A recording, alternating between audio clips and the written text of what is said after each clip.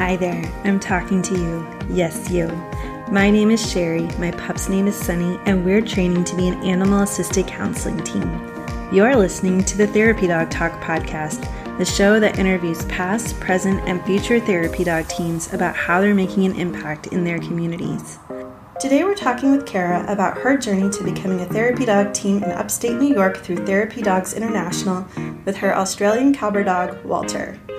We'll discuss the variety of environments where dogs can volunteer, how registering through TDI has shaped where she wants to volunteer, and the importance of knowing how to make sure you have the liability insurance you need while volunteering. Before we hop in, if you're just getting started on your therapy dog journey and feeling a bit lost, I've put together a free guide for you, which you can find on my website at freeguide.therapydogtalk.com. Without further ado, meet Kara and Walter.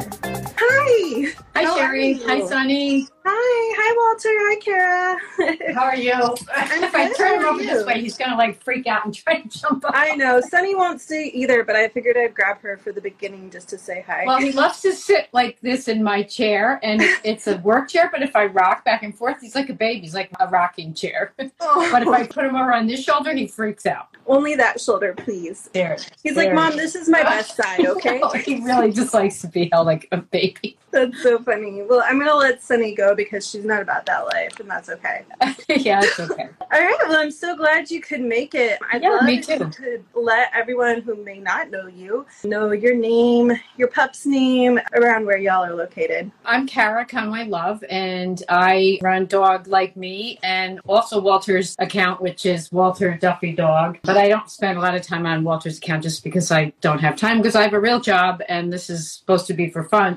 But Dog Like Me is a feature account that I started started working on it 3 years ago and launched it in March of 2019. And it's a community online to bring people together with their dogs. And every day we feature a story about a person and your dog. We featured you and lots of other people that we both know. And we feature all dogs and all people from around the world. They're not just therapy dogs. They're every kind of dog and every kind of person. So we just share their stories, and we help people grow their Instagram and other social media by sharing strategy and tips and tricks and things like that, and try to just help people grow their communities. Yeah, I love what you do there. Thank you. We're in Upstate New York in the Saratoga Springs, which is about 3 hours north of New York City and just below the Adirondack Mountains. So we get outside a lot and like to do that kind of stuff, although not lately because it's been raining for a couple days. Walter is a certified therapy dog. He just got certified over the summer in early August, and we'll probably get into more about that in a minute, but that's about us. Walter's 2 years old. He's a breed of doodle that most people have never heard of. He's called an Australian Cobber dog, and it's Cobber dog. It's all one word. It's actually a separate breed from a doodle, but they're very, very similar to Australian Labradoodles, and he looks just like a Labradoodle or a Golden Doodle. So when people say, oh, is that a Labradoodle? I just say yes, because explaining Cobber dog is kind of, people don't know what I'm talking about. So how did you find out about that breed? Well, I actually was looking for another dog. We had a Golden Doodle for 12 years. His name was Cooper, and he passed away in 2017. And then we moved to this area in Saratoga Springs, and we had to wait a little while to get a new dog. And we have a lot of allergies in our family, so we had to get a doodle or some hypoallergenic dog. So I was looking for a Labradoodle, and this woman that I talked to not too far away from us said that she didn't have any litters coming up, but she recommended Cobber dogs, because I said, I'm looking for a dog that I would like to train eventually as a therapy dog. Yeah. And she said, well, I don't know if you ever heard of this breed, Cobber dogs, but they're very popular in Europe, and they're from Australia. That's where they're much more well known. They're very similar to Labradoodles, and she recommended a breeder in the Berkshires in Massachusetts, which are the mountains just east of New York. So I got in touch with a couple of breeders there, and there was a litter coming up in, maybe it was 6 or 8 months. They were planning some more. So we waited a while for him to be born, and then we got him about 2.5 years ago. Wow, you waited quite a while then for him, huh? We did, yeah. It took a while. They're just very mild-mannered and mild-tempered dogs, and the breeder had said how common they're used as therapy dogs, and she was really selective about who she would sell her dogs to, because she wanted to make sure that the families were either in need of a therapy dog within the family, or that you were going to train the dog and, get certified and all that. And I had every intention of doing that. It just took a long time because of COVID that our classes stopped right after we got the CGC certification. Then everything shut down with COVID. So we couldn't restart it until this past summer. Yeah, I think most people understand that COVID delays every anything? Everything. Yeah. I mean, I was glad that we got the CGC in because the class had already started when lockdown started, but the trainer just took everybody outside and we did the rest of the class outside and did the test outside. Okay. And then we waited another year plus to restart. So he lost a lot. I mean, it was hard to get back into training because we were home so much. I worked from home and it was hard to get out and have Walters be around other people and out in Home Depot and all the places that are dog friendly to get him used to therapy work. Yeah. So we still have a lot of that to do. I mean, he passed the test and he's really just such a people dog. He loves people and he always wants to be with people. What did you find was the biggest challenge returning to training after COVID? He just gets so excited around people that he wants to jump up on people. So that is still a challenge. And we work on that a lot. But when he was in the class and we finished up, he's like a different dog. He's so focused. It was really funny. Even after we had been away from the training course, when we got back there, he immediately went right back into sort of training mode. And he was really focused on me when we were going through all the training. And I practiced a lot of that. So I think the hardest part, though, was getting back into training outside of the class. Yeah. Like walking down the street and not have him get so excited to see people. We go to the dog park and he just runs around the people. I mean, he likes other dogs. He loves a couple of our family dogs, but we go to the dog park and he just was like running around the people and chasing his ball. Does he think he is a person? He totally thinks he's a person. Like I did one of those reels where, you know, that one where, do you ever think your dog is a human trapped inside them? You know, that one. I mean, that's totally him. That's one thing that's different about cocker dogs is their eyes are really human-like because they're light colored. His eyes were bright blue when we got him as a puppy, and now they're sort of greenish yellow, but a lot of doodles have darker eyes. He looks like a human. Aww. Yeah. How did you know that you wanted a therapy dog?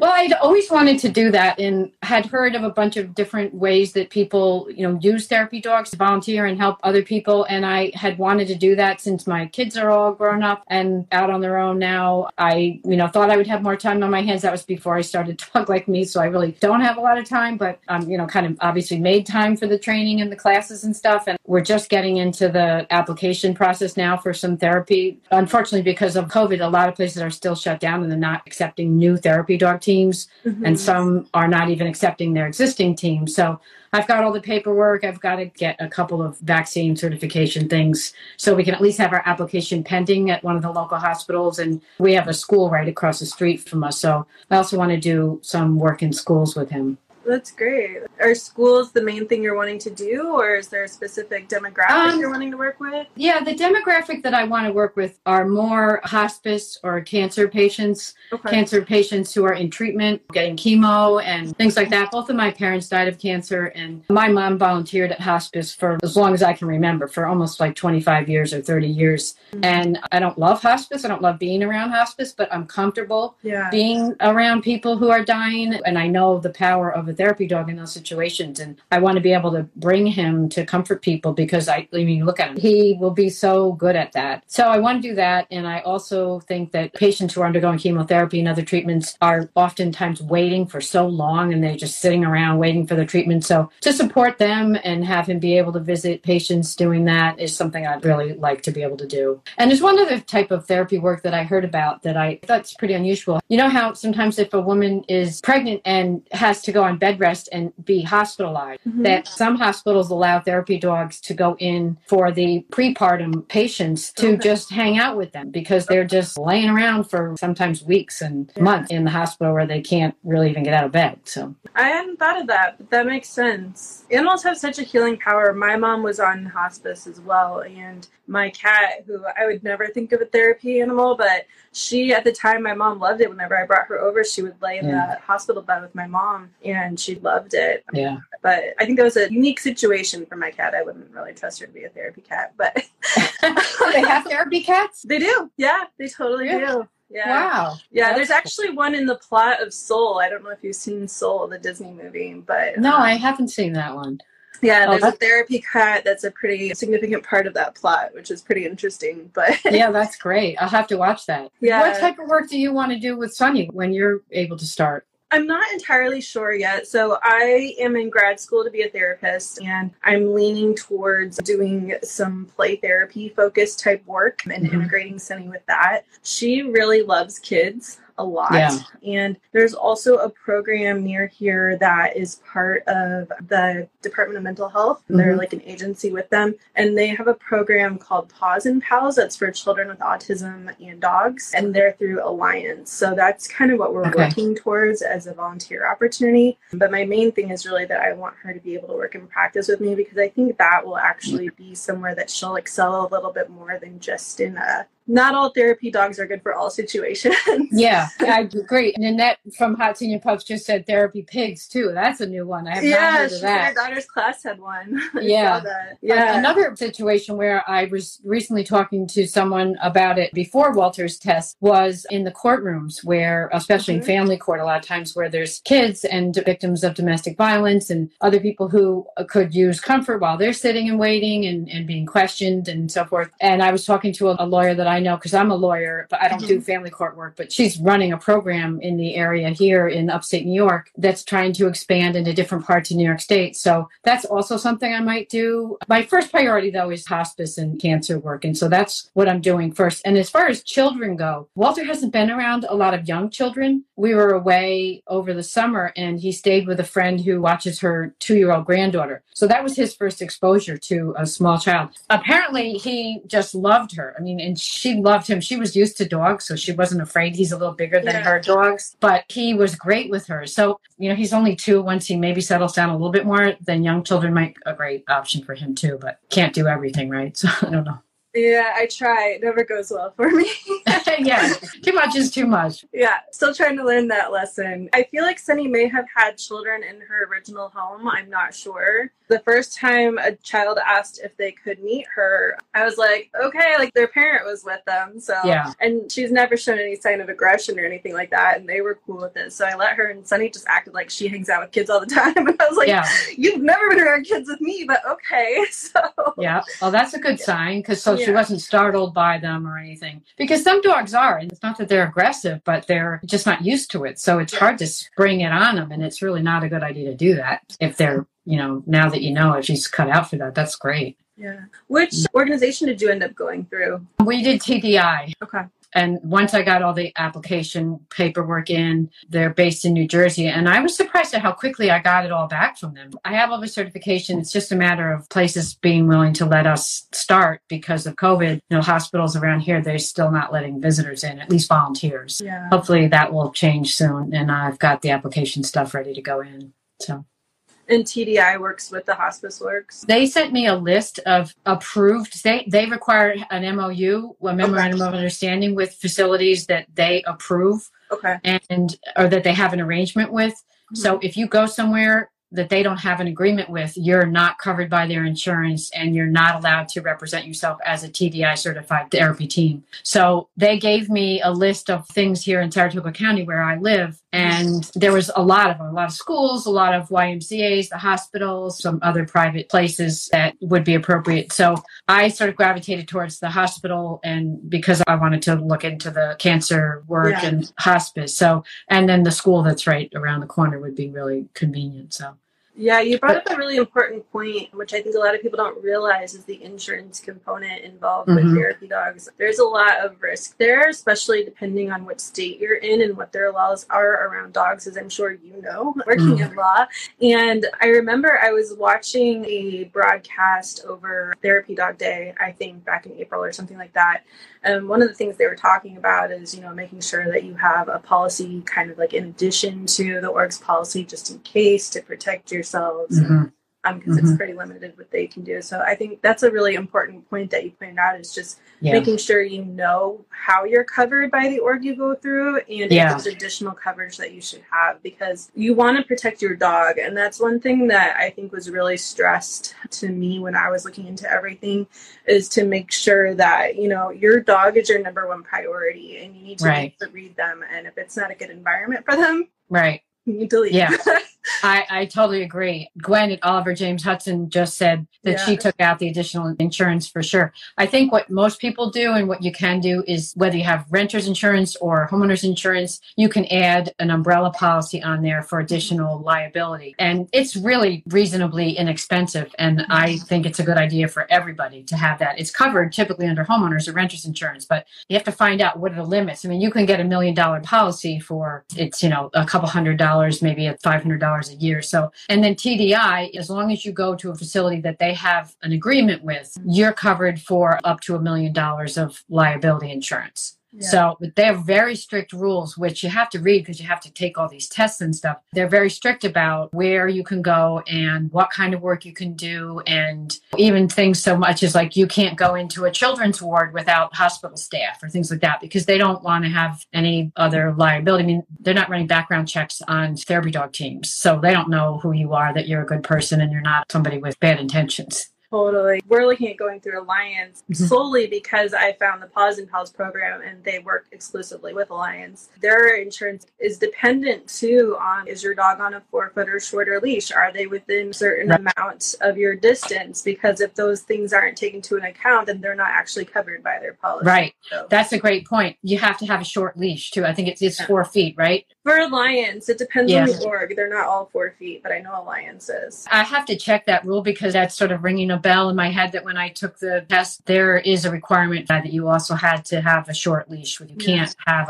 even a normal 6-foot leash. You have to have a shorter leash so that they're really right next to you. The rules are very specific. I'm sure they are for Alliance too. Yeah, I was talking to Adele about that last week because she has her own dog accessory company. She was talking about the adaptation she's making to her leashes so that you can convert them into a therapy dog leash when you're That's a great idea. the appointment and then turn them back into a full leash when you leave. So I was like, man, I wish I knew about that before I bought my 4-foot leash. That's a great idea. Yeah. Yeah.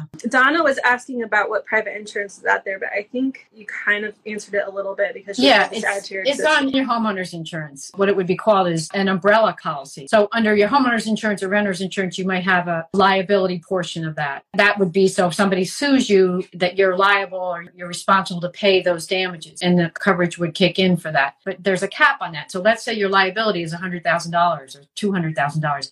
You can get another liability policy on top of that called an umbrella policy that would insure you up to whatever your limit is on that umbrella, let's say $1 million, which I recommend because, again, it's not that expensive and you would hate for something unusual to happen and have that personal liability for it. Yeah, I would definitely recommend talking to whichever organizations you're going through, to whichever insurance you have. If you have a legal person you can talk to and just find out what's right for you. But that's something that doesn't get talked about very much, is just knowing that that's something that you need to look at. So yeah, it's a good idea even without a dog. I don't know if this is true, but I once heard that the most claims for dog bites that insurance companies have are from golden retrievers. The highest claims rate for dogs that bite people or that have claims, whether they've bitten somebody or not. I don't know if that's true, but I was surprised by that. So the point is just that any dog can bite or can cause a claim, whether somebody's hurt or not, because we have a very litigious society and people will sue over anything. So having that type of insurance I definitely recommend it. Especially depending on where you live, because I know California has a 1-bite rule where if they've bit once before, then you're responsible for any damages after that. And then there's some cases where you're responsible on the first one as well. Wow. It's pretty strict here. Yeah, definitely something to be careful about. Yeah. Kara, was there anything that surprised you along your therapy dog journey? Well, I was surprised at some portions of the test, the actual therapy dog test, that until we finished it and then I started to read all the rules, like initially the leave it. Why do you have to leave it? Your dog has to have such a strict leave it policy. I mean, that's pretty obvious because a patient might say, oh, do you want to treat? And the dog could accidentally, so many elderly patients have such soft skin that they easily could be not bitten, but their skin could tear right open by a dog. So training your dog with the leave it skill is just so important. And so I realized that the more I started to read all the questions, that made a lot more sense. spilled medication was the one I heard for. Right. That's part of what TDI said, was that there can be pills on the floor and spilled, liquids and things, any bodily fluids that you don't ever want your dog to touch it. But for my concern was more that my father-in-law is elderly and he has very thin skin. And I've seen his skin tear, not with Walter, but with just brushing it up against something. And that made me think about how fragile people are and that you have to be so careful. Yeah, definitely. Yeah. What do you think Walter's going to like the most about being a therapy dog? Just snuggling people. If I sat here all day and held him, he'd get a little bored at times. You want to go out and chase his ball because really life is all about chasing the ball for him. But he is the most snuggly dog, and he would love to just love people because he's so affectionate. Awesome. I think that's pretty much all the questions I have. Was there anything else that you wanted to share or say? I can't wait to get started because I just think it'll be so rewarding. And I would just encourage people to do that. It's just another way that you can give back and extend the bond that you have with your dog to other people, which is kind of what Dog Like Me is all about. So that's why I'm so excited to be able to get started. I think that's really great advice. It can never hurt to train towards being a therapy dog. Even if you find out that it's not for you or it's not for your dog, you still increase the bond with your dog and discovered a lot of new things you can do together. You definitely do. That whole focusing constantly when you're out of the house, or even when you're in the house, when you're training, is really a way to strengthen your bond with the dog. So I think that's really important. It works. All right. Well, thank you so much for sharing your story, Kara. It was fun to meet the other side of interviews with you. All right. Great. I can't wait to get started and share more. And we'll be sharing more on Walter's page and eventually on Dog Like Me once we get some actual therapy visits under our belt. And hopefully that will be something people are interested in. That's great. Well, thank you. And everyone, thank you for joining in. If you haven't shared your story on Dog Like Me, go submit it. Go check out Walter's account to keep following their journey. And thank you so much. Okay. Thanks, Sherry. Bye. Bye. I really hope you enjoyed this episode of Therapy Dog Talk. If you did, please do me a favor and leave a review and rating on the podcast platform of your choice. If you have a guest that you think would be a great fit for Therapy Dog Talk, send me an email at hello@therapydogtalk.com. Thank you so much, and we'll see you next week.